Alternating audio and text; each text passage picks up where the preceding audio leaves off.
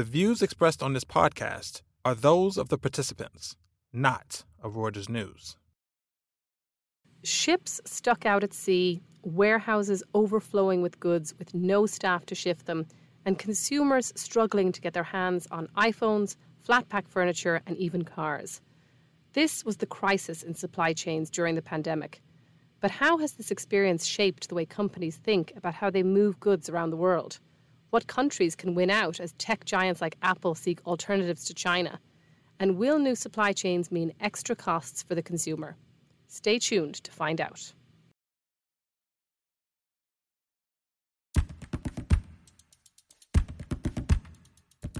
Welcome back to The Exchange, the podcast where Reuters Breaking Views columnists talk to people of financial interest from around the world. I'm your host, Amy Donlan. This week's guest is Alan Murphy, CEO of Sea Intelligence, Danish company researches and analyses global supply chains. Needless to say, Murphy, who previously worked at the global shipping giant Maersk, has been busy since the pandemic upended supply chains and made companies rethink where they manufactured goods and how they get them to consumers. And Murphy says this is taking many forms. Some companies, like pharmaceutical giants, are trying to keep manufacturing as close to home as possible to avoid disruption that could cost lives. Elsewhere, Vietnam and Mexico could be winners as supply chains change, but Murphy reckons bigger changes could happen within China. I hope you enjoy the discussion as much as I did.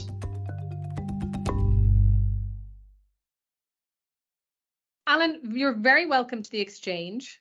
Thank you. Very interesting, obviously, to talk to a supply chain guru in the current environment. I mean, I do recall during the pandemic, there were ships stuck out at sea, warehouses overflowing, you couldn't get an iPhone, car parts were in short supply. It seems to have really kind of died back in terms of the crisis that people talked about. And I was curious, Alan, if you could tell me what is happening currently with supply chains now, because we have had, I guess, COVID-19 is less of a kind of threat in the way that it was before. And I guess we've got China reopening as well.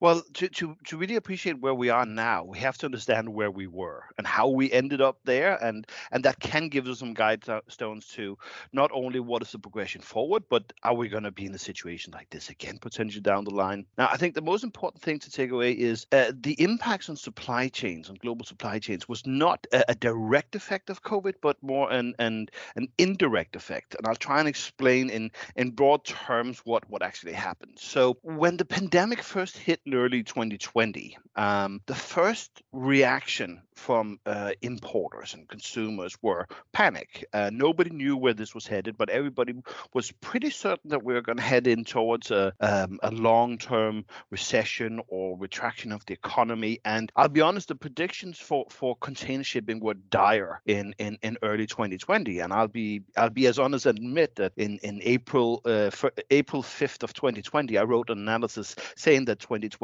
could be the worst year for container shipping in its history. Now, I was completely wrong. I'll completely own to that. And most people were, but I should though preface and say that it was based on two assumptions being fulfilled, and neither were fulfilled. And the first assumption was that this concerned the economy because we didn't know what the impact. We've never seen the impact of a global pandemic on container shipping before. And the expectation was that this would have dire effects on the economy, and there's a very strong link between the economy, GDP spend, consumer spending, and container shipping. And the expectation was that everything would contract. And that's also what happened in the beginning. So in the months of March and April and May of 2020, container volumes contracted heavily to a degree never seen before. So container shipping existed in a little over 60 years. Every year, except following the financial crisis, there's been growth in container shipping. So container shipping in 2009, following the global financial crisis, contracted about 10%. But every other year, we've seen growth. And Alan, this is obviously, the container shipping is obviously the main route, right, at which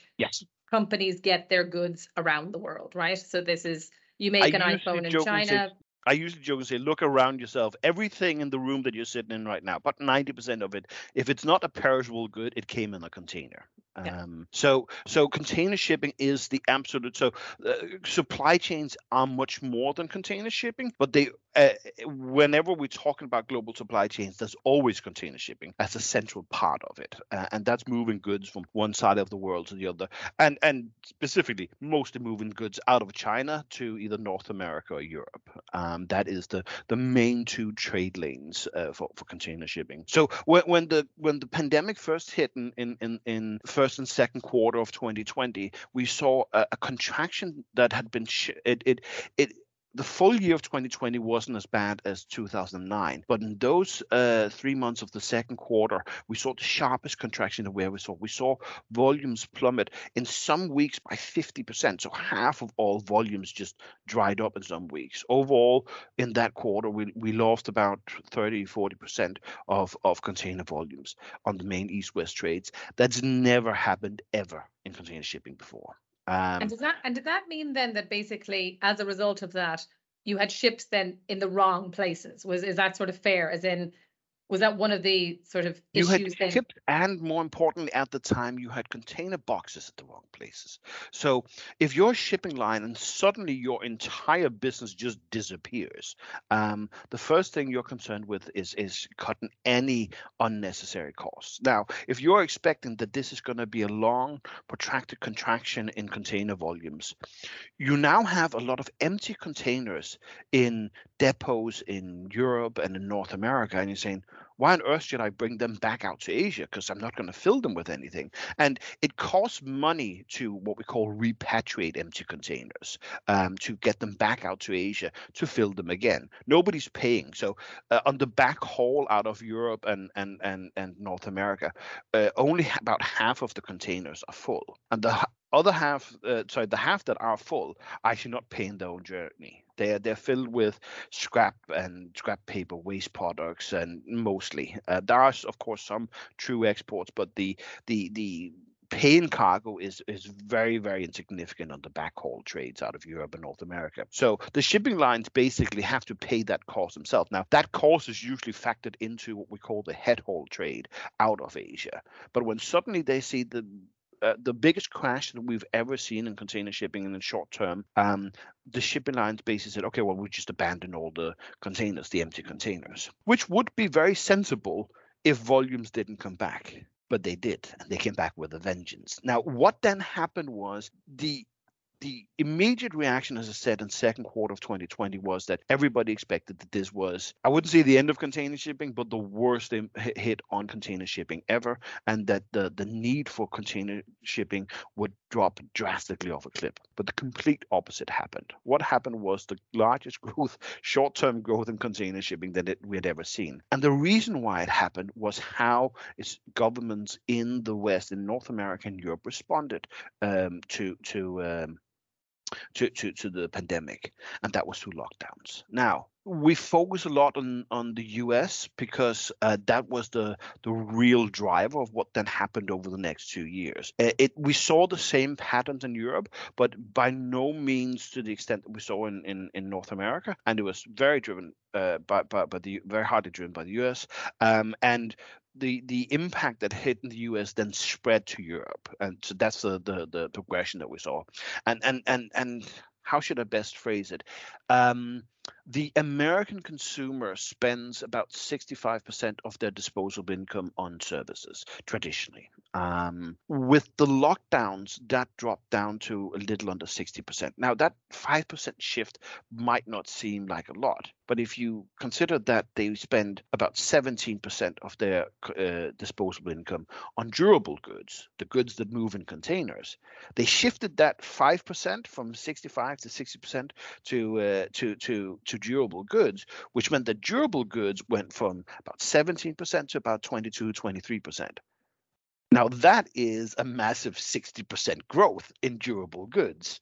So even though the lockdowns overall, of course, the lockdowns meant that consumption on services dropped, and if you're left with the mental image of Americans sitting on his couch saying, okay, I can't go to bars, I can't go to restaurants, I can't go to movies, to cinemas, there's tons of places I can't go out, but I refuse to save any money, which the U.S. consumer seems to do, and shifted their consumption of sitting on the couch and ordering stuff of Amazon. That's what happened, and it led to the largest boom in container shipping that we've ever seen. Now, it would have been bad to handle on its own if there wasn't a lot of other constrictions then happened to it. The first thing was we didn't have any empty containers now because we left them all out in Europe back in April and May, March, April, and May of 2020. We left all the empty containers in Europe, in depots in Europe and North America, and we couldn't simply shift them fast enough out to Asia to meet this demand. So the first spike in freight prices came in the third quarter of 2020, and that was what we call equipment driven. So it's driven by the lack of empty containers. But the boom in demand continued and basically outstripped the available first equipment and then vessels. Now, that in itself could have been manageable. So overall, the boom was short and sharp, but then of course it got extended over a period. Overall, we saw growth rates of globally about 15% in demand.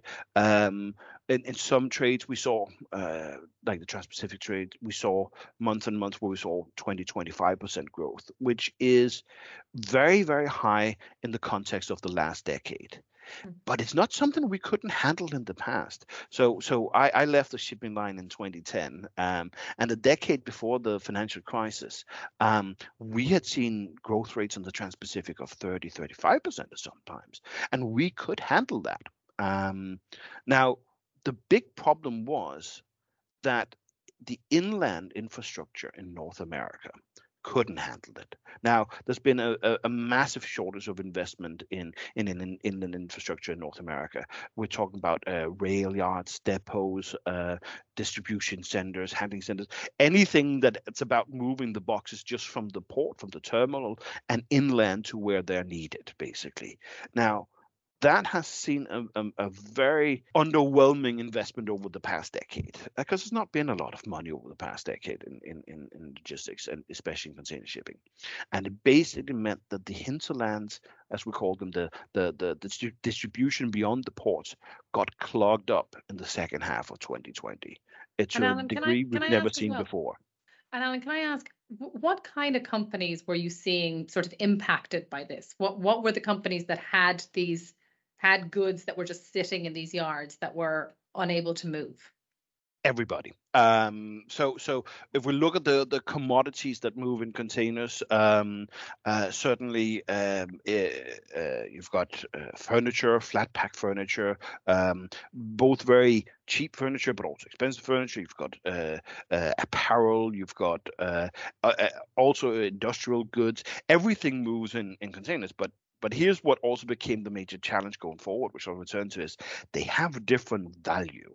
So on average, a 40-foot container, very rough average, the value of the contents of it is about $50,000, $35,000 to $50,000, depending on what trade lane. So the more valuable trade lanes like Trans-Pacific or Asia-Europe, they have, of course, a higher value in them. So what we started seeing was the hinterland started clogging up, and large part of this was also the unavailability of trucking. So it's a completely different topic, but there's been major challenges to trucking and finding truck drivers in the U.S. And it basically meant the boxes couldn't move out of the ports. So the ports and terminals started to clog up with full containers, and they couldn't receive empty containers again for export either. So the ports started clogging up in North America, and especially on the West Coast. Now, the West Coast of North America is closer to Asia. It takes about 2 weeks to get from Asia to the West Coast. It takes about 5 to 6 weeks to get to the East Coast. So when the boom came back, everybody wanted to go into the West Coast. Now, that unfortunately led to especially the main gateways of Los Angeles and Long Beach. They got completely clogged up with containers, both full containers, but also empty containers, which the shipping lines didn't really have time to get on board. They had started producing an unprecedented level of empty containers out in Asia. And it's no secret that the efficiency of the North American ports is considerably below that of not just Asia but also Europe. So a vessel that would normally spend maybe 10 hours in a European port usually spends about 3 or 4 days in a North American port. Now that was before the ports were clogged up. Now they're completely clogged up, and we're talking about literally like a physical Lego problem. You take a container off the vessel and you've got nowhere to place it in the port. And they were trying to use parking lots, and there were suggestions of just moving a couple of million containers and just randomly place them in a desert in Arizona. What could be done to, because you do have a restriction of space in the greater Los Angeles area. So it led to the vessels simply, instead of taking 3 or 4 days, now took 7 days or 8 days to discharge their boxes. They didn't have time which is all additional costs and additional time for the companies, right? That Yes. are waiting for them. Yeah. Yes. And moreover, it meant that the vessels are now sitting at berth, not for 3 or 4 days, but for 7 or 8 days, which means that the next vessel can't come in, which means that the vessel started to clog up outside of port to the degree we've never seen before. It started 2, 3, 4, 5. At the worst, in late 2021, more than 100 container vessels were waiting to berth outside of Los Angeles and Long Beach for up to 2-3 weeks. Now, that was another snowball, because that meant, now I'll try and explain with a similar example. It takes about 6 weeks to do a full round trip from Asia to North America West Coast. So you spend about a week in Asia picking up full containers. It takes 2 weeks to sail across the Trans-Pacific. Then you spend a week roughly discharging those containers, 2 weeks back. So it takes about 6 weeks when everything works to go round. Now, if suddenly your vessel spends 2 weeks waiting to get in, it now takes 8 weeks to go round. That might not seem like it would be a massive impact, but what then happens is, if let's say you're the service, we call them liner services. So the service that you run with your 6 vessels has 10,000 containers on them. That would say in normal conditions, you would be delivering 10,000 containers every week. Now, if you need to deliver the same amount of 10,000 containers a week, but now takes 8 weeks to go round, instead of having 6 vessels of 10,000 TU or containers, as we call them, you now need 8 vessels. So to deliver the exact same amount of cargo, you're now using 25% more capacity. So when demand, but this, Alan, obviously is this is slightly backward looking, right? So I guess just to I suppose move it on a little bit. Where are we now in all of that? So that is obviously, as I said, have some of those issues been resolved as we sit here today? Are companies facing the same delays? No, it has started to clog up. Now, unfortunately, when we lost about 25% of supply and demand grew 20%, there simply just wasn't enough. You can't make that. When demand goes up and supply goes down, it means costs go up, and that is what happened. Freight rates at the base level quadrupled, quintupled. Some trades saw 10 times as high freight rates as they saw before the pandemic. Now, the solution that some might think, and as was proposed by the White House, was, well, then we just need more vessels, more supply. Unfortunately, it takes 3 years to build a container vessel. So that wasn't really a viable solution. So more supply was not the solution. The only solution was to wait for this to solve itself. And that is, in effect, what happened, because freight costs got so high that it's tough to say. Some of the importers, especially if you do cheap flat pack furniture, if you're used to paying $1,500 and you're now paying $15,000 plus another $10,000 to secure the equipment, you're now losing money, and that was what happened. The freight rates went so high because there are some some importers that have so much value in the boxes that they were willing to pay. If you have $1 million in your container, how much are you willing to pay to move it from Asia?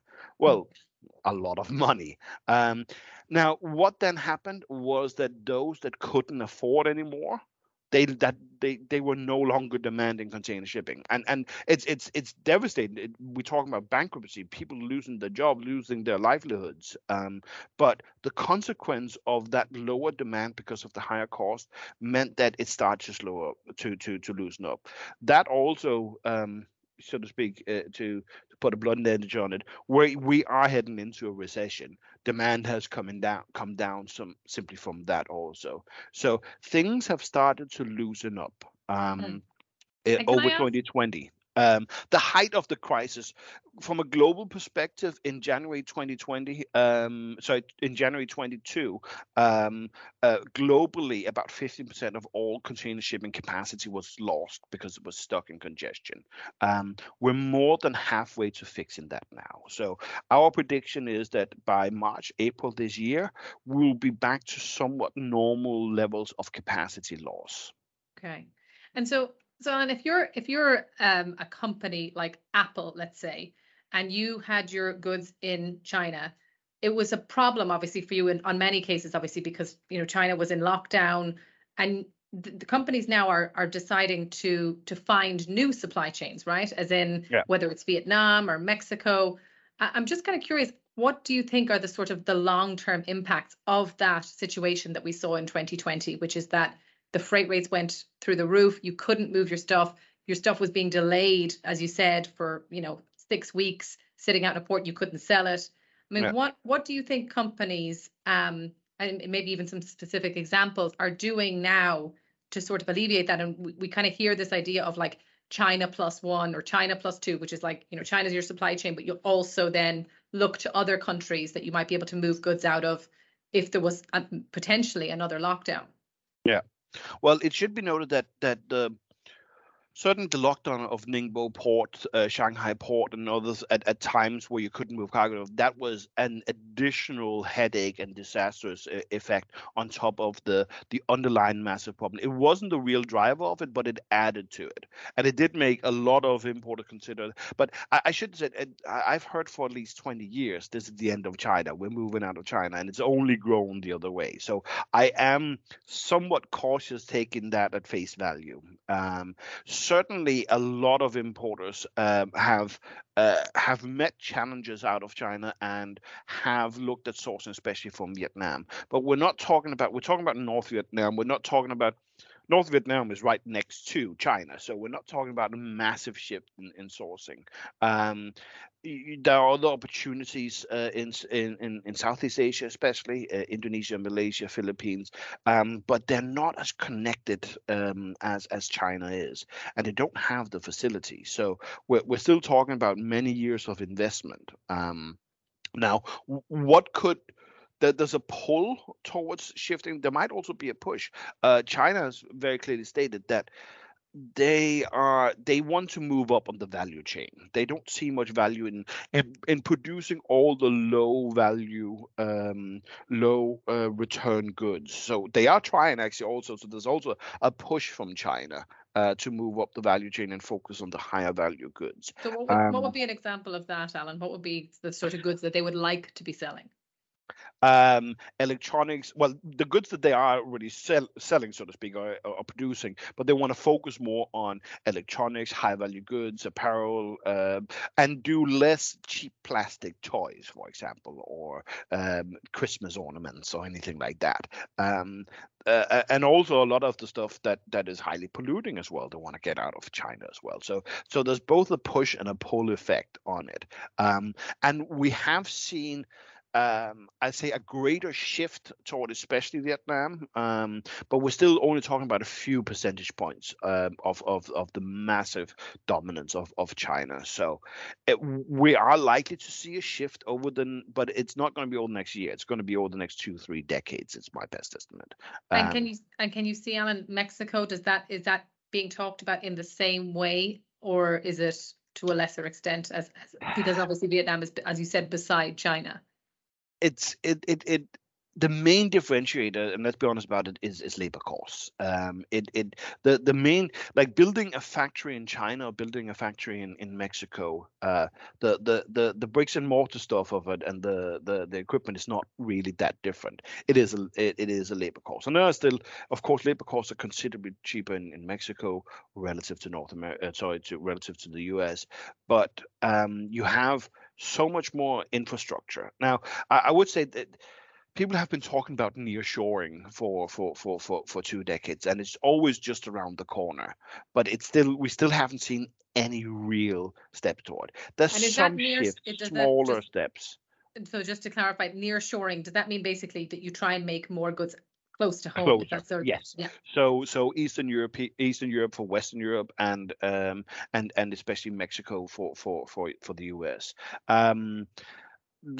It still is such a huge differential, and like I heard the first doomsday of container shipping 20 years ago saying this is the end of container shipping, everybody will be nearshoring now, and we've moved 100 miles an hour the other way. So it might happen, but we've just not seen any real progression towards it. But one of the drivers of it is higher labor costs in China, which is generally speaking a good thing for all of us. It's good for the Chinese because of course higher labor costs means higher wages, and at the same time it also means that nearshoring does become more competitive, but it still is a long way out. And are there sectors that nearshoring does make more sense for? Because I mean, I was covering pharmaceuticals at the time of obviously in COVID, and the issue of actually just making the vaccines, trying to have, everything you need in the one place, so that, Yeah. as you say, you're not trying to get things over borders and relying on kind of staff, which was obviously a very, big shortage of. Do you see certain sectors where it does make more sense for their supply chains to be sort of narrower and tighter and, less exposed, I guess, to Asia? Well, I would say more diversified, and certainly pharmaceuticals is the classic. I was just about to mention as the classical example of it, because if moving to production to a certain location saves you 10 cents, but on availability costs you $1 million, there's a lot of justification in the margins that suddenly are completely irrelevant when a big impact hits. Now, it should be said that the pandemic, people describe it as a black swan. I refer to it as a purple ostrich, because a black swan at least is something that we conceptually understand. We know what a swan is. Okay, now it's black. We've never seen a black one before, but we understand. But the pandemic was an impact that we've never seen the likes of before, and it's not one you could have prepared for. There's a lot of Monday morning quarterbacking saying, well, why weren't we just ready for it? Why didn't we just run everything at 50% plus capacity? Well, you can't do that. You can't run your economy on the assumption that at any point in time the whole world will catch on fire, because that's going to be very, very costly to do. So it's not possible to prepare for a meteorite hitting the earth or anything like that. And that was the impact of the pandemic. But there are a lot of especially high value goods that are looking at saying, but what if a smaller apocalypse happens? What if a smaller disastrous impact? Can we be fully reliant on supply chains that are around the world? No. So I think we will see a shift in higher value goods. So on a volume basis, I don't think will be significant, but on a value basis, we might see a greater diversification of sourcing.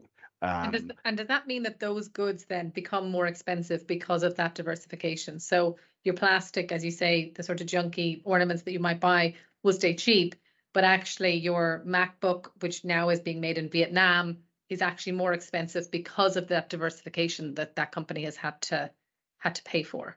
That was very well caught. I was about to say, but there's of course always the other side of the medallion, and that is that we can't have this greater diversity. We can't have this greater redundancy in supply chains at the same low cost. And low cost has been, I'd say, a large part of the challenge for container shipping. It's hard to put into understanding just how cheap container shipping has made transportation of goods. I won't say who, but a certain famous producer of running shoes, generally, well, sports, athletic equipment. They're really, really good at stuffing runners into a 40-foot high cube container. They can fit about 14,000. A normal human being can fit about maybe 8 or 9,000 pairs of runners into. They can fit 14,000 into a 40-foot high cube container.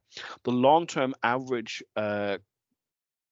ocean cost of moving a container from China to the U.S. West Coast is $1,400. So we're talking per $100 sneakers, as they call them in the U.S., 10 cents are spent on moving it from one side of the world to the other. So we've made container shipping so cheap that it up until the pandemic, it was never a line item for any company.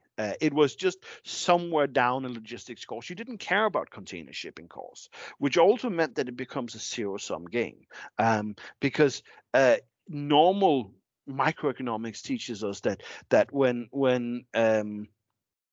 if you lower prices, you create more demand. But that's big sports athletic manufacturer. If you started your own shipping line and said we can just do it cheaper and better than everybody else, we'll now ship your containers around the world for 5 cents per $100 sneaker. They're not going to produce more sneakers. It's such an irrelevant cost item, which means that basically the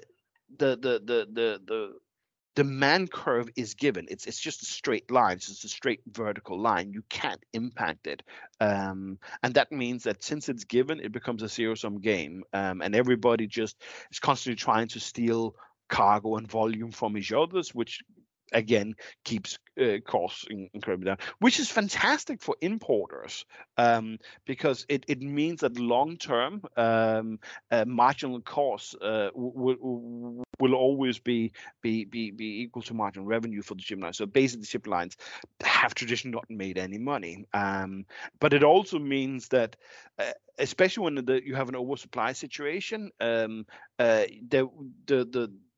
cost of container shipping would be incredibly low because there's simply no end to it, so to speak. But it also means that when you end up in an undersupply situation like the one we had over the pandemic, there's really no limit to where the price can go, because you have, as I said, some importers that have $1 million in the container in China, and if they don't move that container to the US, its value is going to drop to zero. They're going to spend an awful lot of money and in that process raising the prices for everybody.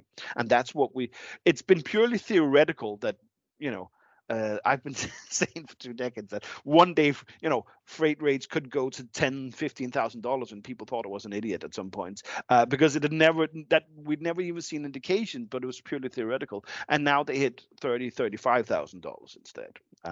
So now that I guess companies have had this purple ostrich, they need to prepare for the next one, right? So I guess I suppose maybe I'm taking from what you're saying is that in some cases you'll continue to use the cheapest supply chains you possibly can, and for others they want to be prepared for something happening and they're going to diversify as much as they can.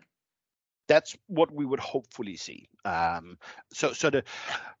Again, I think it would be foolish to try and prepare for another pandemic, because it's been such an unprecedented situation in every aspect of the world. But to have all your eggs in one basket hasn't really been a problem before, but the pandemic really showed how big of a risk that entails, and certainly I think we will see higher value producers and importers. Well, we talk to them. We know that all of them are saying we need to diversify at least some part. We need to have at least 20 or 30% somewhere completely else where we're not impacted by the same market dynamics as we might out of China. Very interesting. Very interesting. Well, Alan, thank you so much for that. Such an interesting chat, and yes, I'm sure I'll talk to you again soon. Anytime. Thank you. Thanks for tuning in. This podcast is produced by Oliver Tashnich in London. Subscribe to our sister podcast, The Views Room, on Acast, Megaphone, or wherever you like to listen. Check out our latest views on these stories and many others at breakingviews.com and on Twitter, where our handle is @breakingviews.